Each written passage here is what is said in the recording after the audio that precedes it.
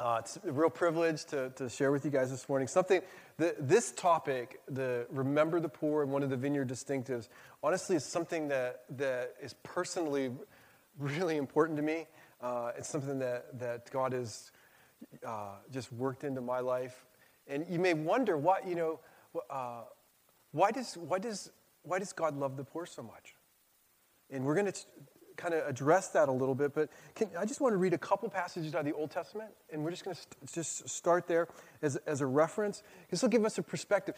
God has a heart for the poor, and if you have a Bible, go to Deuteronomy chapter 15, verse 7. And this is the Lord speaking to his people. He says, if anyone is poor among you, your fellow Israelites, in any of the towns and in the land that the Lord your God is giving you, don't be hard-hearted and tight-fisted towards them. Rather, be open-handed and freely lend to whoever's in need. Be careful not to harbor a wicked thought. The seventh year, the year of canceling debts, is near, so that you do not show ill will towards the needy among your fellow people, but give them, that they may give to them, or they may appeal to the Lord against you, and you will be found guilty of sin. Give generously to them, and do so without a grudging heart. Then because of this, the Lord your God will bless you in all your work and in everything you put your hand to. There will always be poor people in the land. Therefore, I command you, be open-handed towards your fellow people, those who are poor and needy in your midst. This is like a really key passage because it's the Old Testament. It's a picture of God saying, hey, there's poor people around. They're always going to be there. And the reality of it is he basically says, it says, don't be hard-hearted and tight-fisted, it says in verse 7. The reality is that for the people of God, when our hand is held like this, when we're tight-fisted, it means that our heart is hard. It's a picture. To the nature that we are compassionate and generous shows the reality of what's going on inside of us. It's a real deal. And he says that, that I want you to be open-handed and generous and give freely to all those that are in need. Because that's how God is. He wants his people to do that. And honestly, it's challenging because he says it's sin if you don't give. I always think of sin, hey, I did a bad thing. I do lots of bad things. Do you guys do bad things? So I think, I do a bad thing, that's a sin. The Lord says if you don't do a good thing, that's a sin. It's a whole different paradigm. Like, I'm going to hold you accountable. But if you do learn to be generous, then I'm going to bless you. Everything you touch is going to be like wonderful. I mean, not wonderful, but it's going to be blessed by God and all the work of your hand. So that's the picture. So being generous it's like a flow of the compassion that God gives us. We give it away, and it enables flow of the life of God to happen. As soon as we turn off a valve, right, and say, this is for me, and get constipated and fat, and it stops the flow of God's presence through you. And it is an indicator of what's going on in your heart. Are you a taker or are you a giver? It's just the reality. And in God's heart, it says elsewhere in Deuteronomy, it says that God he defends the cause of the widow and the orphan. And he loves the alien in your midst. God's heart is for people that are on the fringe. It's just true.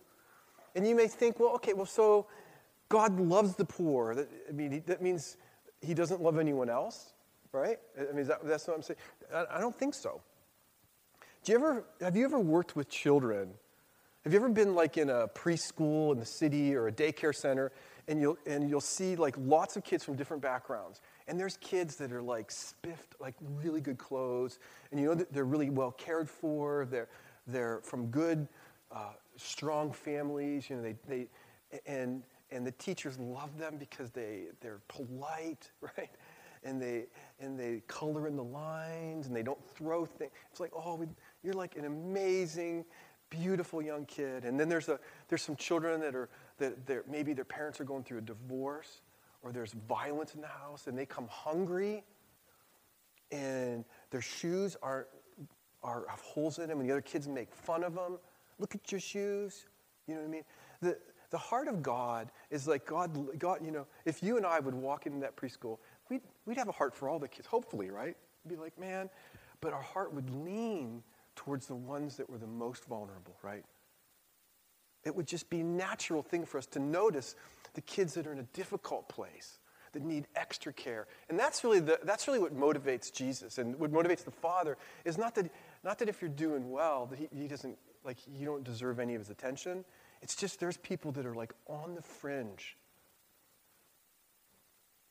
And they're like on the cliff, and they could just fall off.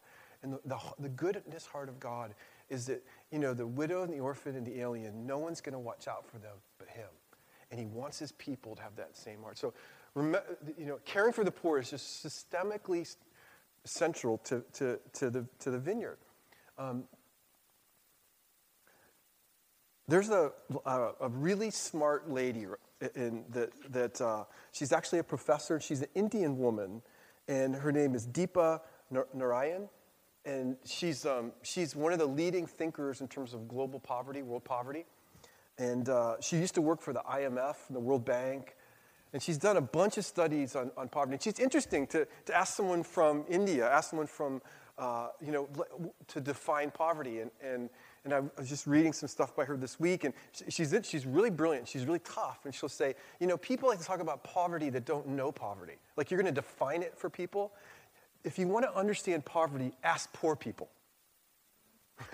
Like a novel idea. So she did this research project and published some work where they spent time with 60,000 of the world's poorest people in 60 nations and asked them about their experience, asked them what was going on. And, people, we tend to think of poverty, it's obvious, right? Because you have a lack of what you need to survive. And that's pretty basic, and that's true. The thing that surprised her in her research was that this is the quote from her paper, and it says, this is what Dr. Narayan says, is that poverty is multidimensional with many non-economic factors. In spite of all the different contexts in the world, there are striking similarities in the experience of poverty globally. The defining experiences of poor people worldwide are three things. Number one, highly limited choices. Number two, inability to make themselves heard. Number three, inability to influence control over what happens. So the universal experience, and for her research, is the most devastating problem with people that are in great need is that they feel like they don't have a choice. Like they have no choices that have any consequence in their life. They're stuck. No choices. Secondly, that they have no voice. That they're not heard. That they're not even, people aren't interested in what they say or what they need or what they think. You can't even hear them or see them. That they have no voice. And that they're powerless to change their future. And in those three things, which the organization Compassion International says the most devastating aspect of poverty is hopelessness.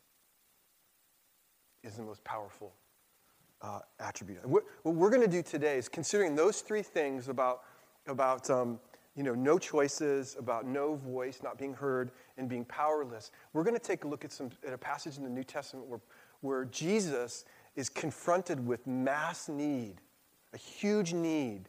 And we're going to watch how Jesus addresses all three of these issues, really. So if you have a Bible, we're going to read in Matthew chapter 9, starting in verse 35, and then through verse 10. So now would be a good time to pray. Okay? So, Father, thank you so much for, Lord, this moment right now. And Lord, I pray as a group of people, all of us, that we would just really open ourselves to hear from you, and that you would kind of rewrite some things on our hearts. Pray that you would encourage us and challenge us, make us more like you.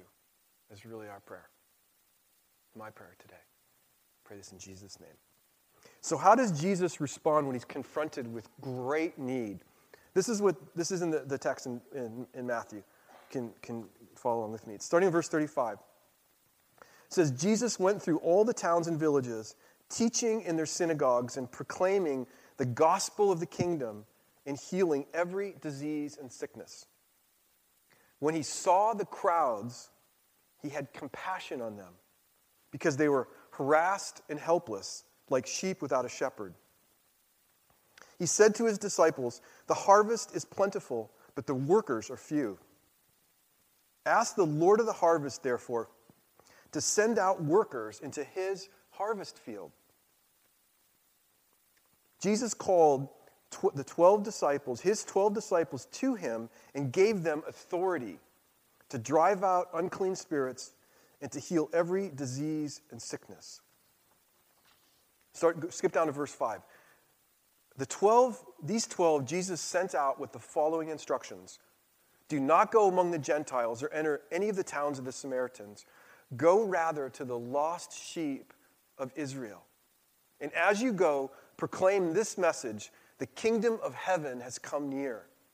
Heal the sick, raise the dead, cleanse those who have leprosy, drive out demons. Freely you have received, freely give. Do not get any gold or silver or copper to take with you in your belt. No bag for the journey, or extra shirt or sandals or a staff, for the worker is worthy of his keep. Whatever town or village you enter, search there for some worthy person and stay in their house until you leave. And as you enter the home, give it your greeting. If the home is deserving, let your peace rest upon it. If not, let your peace come and return to you. If anyone will not welcome you or listen to your words, leave that home or town and shake the dust off your feet. Truly, I tell you, it will be more bearable for Sodom and Gomorrah on the day of judgment than that town. I'm sending you like sheep among wolves. Therefore, be as shrewd as snakes and innocent as doves.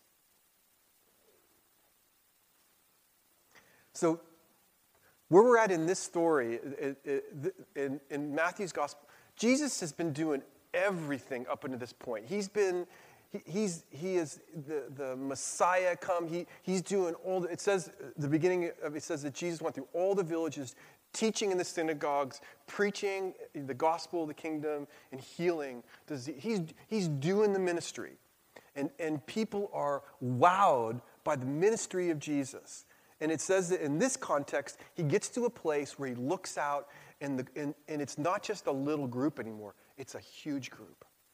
And he sees a crowd, and what he sees rocks his heart because he sees great need. It says he sees the crowd, and he was full of compassion because they were like sheep without a shepherd. And then he said, hey, the harvest is plentiful, but the workers are few. Pray therefore to the Lord of the harvest to send workers. And then he called the 12. So at this place in the ministry, Jesus is at a place, I don't know how many people there were. Maybe there were 1,000 people. And he looked at them, and instead of being in a city, Jesus in his mind saw a field. And the field was full of sheep. And they were abandoned by their shepherd. And he calls those sheep lost sheep. And he says that those sheep were harassed and helpless. They were in trouble. And he could see them, and he could hear them crying. Do you ever hear like a sheep cry? He could hear them. He could see them. And it says that Jesus was moved by compassion. And the word compassion, it means a visceral, emotive response. Like you ever see people like, you ever watch the news and you're in Syria and this great devastation happens and people, what do? They go to the ground when they see something horrible. They can't even stand because they feel great pain in their heart. There's such pain emotionally that it's in your stomach. Compassion is in your stomach. That's why they thought that was the seat of your emotions, in your stomach in the New Testament. And so Jesus was moved by compassion, and then he acted. And so, according to the professor, is that, these people are voiceless. They're not voiceless to God. They're not voiceless to Jesus. Like he saw them and he heard them and it touched his heart and he did something. It's not true. It's not true that people. It's not true that you're not seen. It's just not true. No matter what you feel or think, God sees it. His eyes penetrate through everything, through flesh, to look at your heart and know what's happening inside of you. It's just not true. And the response to global poverty is that you're not to the Lord of the universe. You're not invisible. It's that you're seen and you're heard, and it's an amazing reality. Now, what happens in this context is you think, okay, this was Jesus' big moment. Remember, he said in John, "I'm the good shepherd." You would think. This could have went lots of different ways. Jesus could have run down in the middle of the city and said, "I am the good shepherd. The shepherd is here. I will care for you." He doesn't do that. In the book of Hebrews, it talks about angels that would come and harvest and care. And, maybe there'd be a release of angels that would come. Doesn't happen. The plan that God has to deal with great need on a big level is that he calls people to himself and he empowers them to act on his behalf.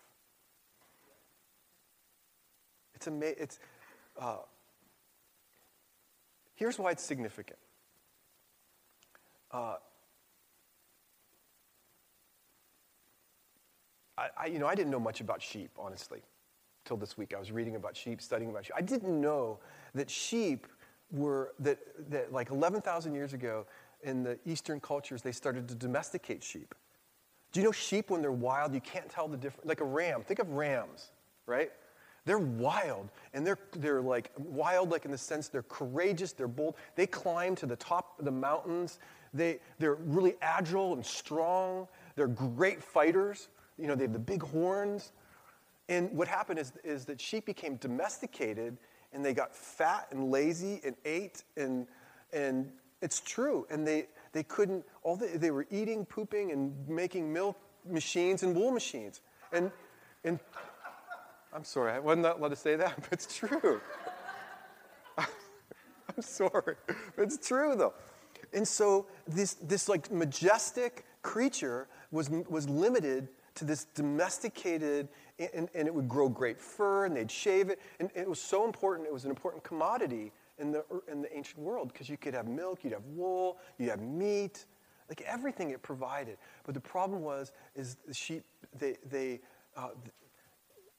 couldn't climb, and they would sheep, if they didn't have someone to care for them, they would look up and say, "Oh, there's a nice patch of green grass," and they would climb up to places, and since they weren't agile anymore, what would happen is they would fall and die. So they'd get someplace, eat, they couldn't back out, and they would fall and die. It was tragic. And the other thing that I didn't know was that sheep, when their fleece was large, if somehow they climbed in a place that they weren't supposed to, if they ever fell on their back and were upside down, they were unable to turn their body over and stand up again. I didn't know this. So you can YouTube it. Go to YouTube and you'll see YouTube sheep on his back, and you'll see them. It's the funniest thing, honestly. I know it's not funny. Animal activists would but it's funny. They cannot get up. And it says in this text that Jesus looked at the people and he said they were harassed and helpless and shepherdless. And what he saw was a crowd of people that a good portion of them were upside down and didn't have the power to turn themselves right side up. They couldn't do it. They didn't have the power to do it. So they would either, in the real life, sheep would lay there until they died, or someone helped them. Let me help you up here, buddy. Boom. Isn't that funny? And that's what Jesus saw. He looked at people. He saw helpless people. He saw people that were harassed, that there was wolves hunting. Death and disease and despair and sickness, hunting. And there was no one to defend them. There was no one to fight them off. And Jesus saw it, and he was so moved with compassion that he had to do something. The amazing thing was it wasn't him that was the hero at this point. The way forward for the kingdom of God was not Jesus doing everything. It was him empowering sheep to be sheep savers. Now what? It's surprising. So he says later on, I'm sending you, the 12, out like sheep among wolves. So the answer to rescuing sheep is to empower sheep to be the Savior. Not hire a shepherd to come, not have sheepdogs, collies that are running around, but to actually transform someone that is living, someone just like them, and put the power of God on them and the commission of God on them and send them to go and right the ship. That a fat sheep would go and show its teeth to a wolf, and the wolf would run away. And the fat sheep would go to his buddies and say, Dave fell down. We got to go help him. Come on, let's go help the brother out. Like they would do what's completely out of character for them to do. That was the plan of God. Isn't that an amazing plan? It's an amazing plan. And these people, these sheep that he's called, they're still domesticated sheep. They're not superheroes, but he's making them to be superheroes. The interesting thing, so what happens is that Jesus, in this passage, it says he called the 12 to him and gave them authority. In Mark's gospel, the same passage in Mark's gospel in chapter 3, verse 13, it's the same passage. Mark says that Jesus called to himself those he wanted, and they came to him. And so what happens is that Jesus is calling people all the time, and he wants them. He wants you. Like if you ever wondered, does God want me? He wants you. He loves you. He's like chasing after you. He's calling you. And the people that make a difference, the people that actually become transformed and empowered and super sheep are the ones that actually say yes and come and respond to him. They say yes to him. They come to him. And Jesus wanted them to be near him, not just so that they could be, superheroes, but so that they could know him. What creates this revolution of overcoming poverty is two things: intimacy and authority that God has for people.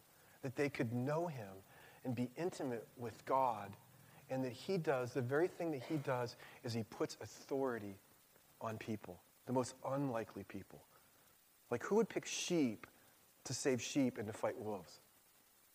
God does. That's what God does. And so he puts authority, he puts his authority on them. And authority is power. God empowers you to do something that's beyond your ability to do. But then he gives you permission to do it. Like you have a domain. You have a place where your authority is valid. And when God says, remember he was really specific? He said, I'm sending you here. Don't go here. Don't go to the Samaritans or Gentiles. Right now, the mission is to the lost sheep of Israel.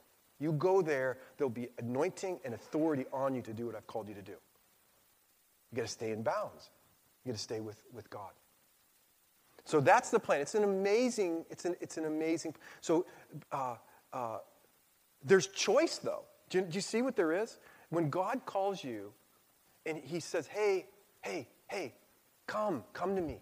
I'm calling you. Come to me. I want you to know me. I want to know you. I already know you. I want you to know me. Come to me." That we have a choice to come to him. When Jesus preached, he said, the kingdom of God is at hand. Turn and believe. He doesn't force people to turn. He doesn't say believe. It's always choice. So the woman, the social scientist said that the thing that overcomes poverty is being empowered to choose, right? Having a voice and just having the power to change. And so we see Jesus actually doing the very things that these, you know what I mean? Jesus was way ahead of that social scientist about what really transforms a people. Choice. They're seen, and he empowers them.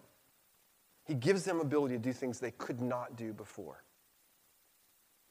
And the plan isn't just for 12 guys. The multiplication of authority, it says freely you've received, freely give. So the 12 guys received authority from God. He says, now I want you to give it away. It's not for you. What I give you is never for you. It's to give away. It's never for you. It's to give away. And as you give away, I'm going to put more on you. This is the way it works. And so they go he sends them out into the villages, and he says, freely you've received, freely give. So they give authority away to all the people that they serve. So authority is being multiplicated. And we see this in Luke chapter 10, 12 becomes 72, and the Great Commission, which is Matthew 28, 72 become a people, the church. Go, therefore, make disciples of all nations, teaching them to do everything I've commanded you to do. I'm with you always until the end of the age. The mission of Jesus is, we're all called to be empowered superhero. Think Saturday morning cartoon, a fat sheep with a cape that can fly, and they can dive bomb wolves, and that growls, and all the enemies are afraid. And that it notices its buddies that fall over and says, we're going to help you up. You're not in this alone. That's the vision of the people of God that Jesus sees. It's a radically transforming picture. I just love it. The interesting thing is that when the sheep go, when God releases the 12, he has them go in need. I tend to think that if I'm going to do something for the Lord or do something significant, I've got to have all my resources on the front end. I need to be trained. I need to have a plan, right? I need to have money. I need to have connections. I got to have all this stuff figured out. Then I think we'll move forward. Be ready. And what I'm trying to do is minimize risk. I'm trying to minimize failure. Nothing happens. That's when people, when they try to help the poor in the city today, they throw money at it and throw programs at it. What happens? Nothing happens, right? No change happens. But these guys, look at this. Look at the plan of God in verse 9. He tells the guys, hey sheep, this is the plan. Don't take money with you. Don't get any gold or silver in verse 9 or take anything in your belts. No bag for your journey, no extra shirt or sandals or a staff, for the worker is worthy of his keep. He says, so you don't go full. You go needy. You go in interdependence upon the people that you're going to serve and dependence upon God. And that makes us uncomfortable. But that's the place where the power, the provision of God happens, is when you go with empty pockets and you're going because the Lord told you to go, and you're like, Lord, if you don't show up, it's not going to happen, right? It's not going to work. And the amazing thing is it breeds dependence upon God, but it does something to the people that you're serving. Because what happens, it says that you go into a town, and where are you going to stay? With the people that you're serving. It says, go to the house of the people that you're serving. Find a worthy person, go into the house, stay with them. Don't move around, it says in the passage. Don't move around. Stay in the house till you're done. Look for partners. Don't stay at the Motel 6. Stay at someone's house. Eat what they put before you. Bless them like you carry peace on you. Let your peace bless them in their house, the peace of God. And they're going to provide for you, give for you, house you, feed you, care for you. And so the very beginning, the people that you're serving have ownership in ministry. Do you understand that? That they're giving back to you. I don't know if you've ever been in a situation where you've helped someone that doesn't have very much, and on their heart, they're like, they prepare maybe something to give you, like a food, or, their wife makes something, and they're like, we really want you to, and you know that they may not have two nickels to rub together. And they took everything they had to make something to give you. In our false humility, we say, no, I can't take that. You have to take it. Because what you do is you empower them, and the value that they have it's just so important. That's what Jesus does. Jesus was born a baby, and he had to receive. You know what I mean? Someone had to change his diapers and protect him. He made himself vulnerable and needy. He wants us to be vulnerable and needy as well. Do you see how that works? And it's not just for us. It actually empowers when we need them to give to us. We're not like, we're equal. Do you understand that? This is like super important. And in the third world, like I was just talking to my wife about this because she grew up in Eastern Europe during the communist raid, and they had, she stood in bread lines, and you got tickets, you could get so much, and she's like, I had one pair of shoes, and we didn't, for Christmas, she would get an orange and Nutella, and it was a chocolate, and that was like the greatest gift you could get, is an orange and Nutella. And she said, I didn't know we were poor because we were all together. And what we need to learn from the poor is that poor people share. They share. And when you share something, it builds relationship, and relationship is what true riches are. So if, like in her apartment building that she grew up in, we go back there all the time. Well, not anymore because her mom died, but we'd go back there. And the way that it worked is like you needed something. You go to your neighbor. Hey, I need sugar. Oh, yeah, I can have sugar, That during the days of communism, they would stand in line to get flour, and their neighbors would stand in line to get meat, and they would change vouchers, and they would share so they could get as much as they could. Or if someone had a connection, to get chocolate, you would share it with the people that you loved, and then they would share with you, and it builds relationship, and relationship is true intimacy and true riches.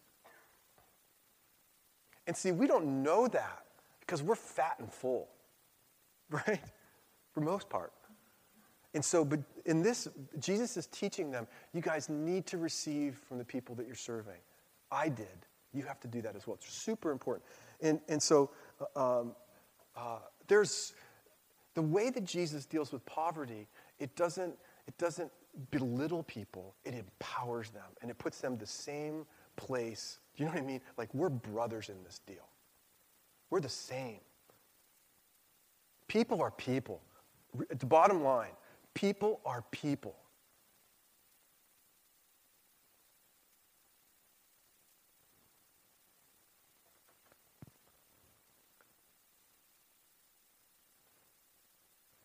The thing that God wants to encourage us is that he's inviting you and I into this adventure because there's relational connection that he wants us to know, like real relationship and real connection, real giving and receiving and giving and receiving, that he wants the people of God to actually understand and know. There's joy that you don't have any clue exists. Do you remember how this story happens, that as the multiplication of authority and super sheep is increased? And so in Luke 10, he takes 72 and he gives them the same thing. Come to me, I'll put power and authority, go and do the thing. And they come back. Do you remember the text? It says they returned with what? Do you remember that? Anyone know this? They returned full of what? Joy. So you return with joy when you love the lost and the least, and you see all the provision of God that's directed at reaching these people. And you come back thinking, oh my gosh, this is like I didn't know this kind of joy was possible. So the horrible picture of the field with sheep upside down and wolves, Jesus changes it and says, behold, the harvest is plentiful, the workers are few. Like, he's saying, hey guys, this is like amazingly good. This is the place you go, where it looks bad, it looks dark, where it's poor, where everyone's afraid, where the wolves are. Where people are dying, that's where you go. That's where life is. That's where power is. That's where joy is found, like real joy. When you go there and you give of yourself. You know, there's a guy, I'm almost done. There's a guy that came to our church like 7 years ago. Joel Vestal, you remember him? If you guys have been around. He's a missionary in Asia, and he tells a story where when he was just graduated from university, he went to Calcutta, and he met Mother Teresa. And he was volunteering as like a student. And she walked in the building. Mother Teresa walked in the building, and she went up to him and said, "What are you doing here?" And he said, "I'm here to volunteer." And she asked him a question. She said, "Do you want to see the face of Jesus?" And he said, "Yeah, I think, yeah. You're freaking me out right now." So she took him, it's a true story. She took him into one of the parts of their hospice, and there was a man that was dying of dysentery. And he was like 70 pounds, bone, and he was lying in his dysentery. And it was his last hours.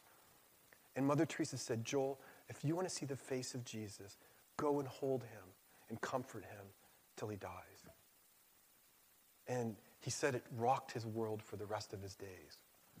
That as he looked in this man, that no one wanted to touch him because there was diarrhea all over him. And he held him, bloody diarrhea. And he held him and looked in his eyes that he looked in the face of Jesus. And he was never the same. There's an encounter both of power, of connection with God and joy that we won't know unless we say yes to this call, honestly. We got to learn how to say yes to it. I got to learn how to say yes to it. And this, Jesus is really smart. He's smarter than this PhD because he had it all figured out from the very beginning, which she observed. You see that? Empowerment, a voice, opportunity to choose and be different. Isn't that amazing? Let's stand and welcome the Lord.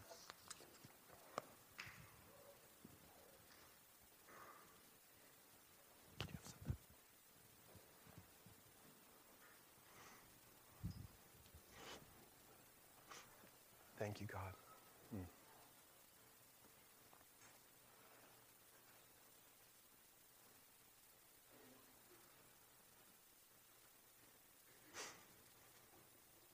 Yeah, I just encourage you. I feel like that there's just some of us that are pretty needy right now.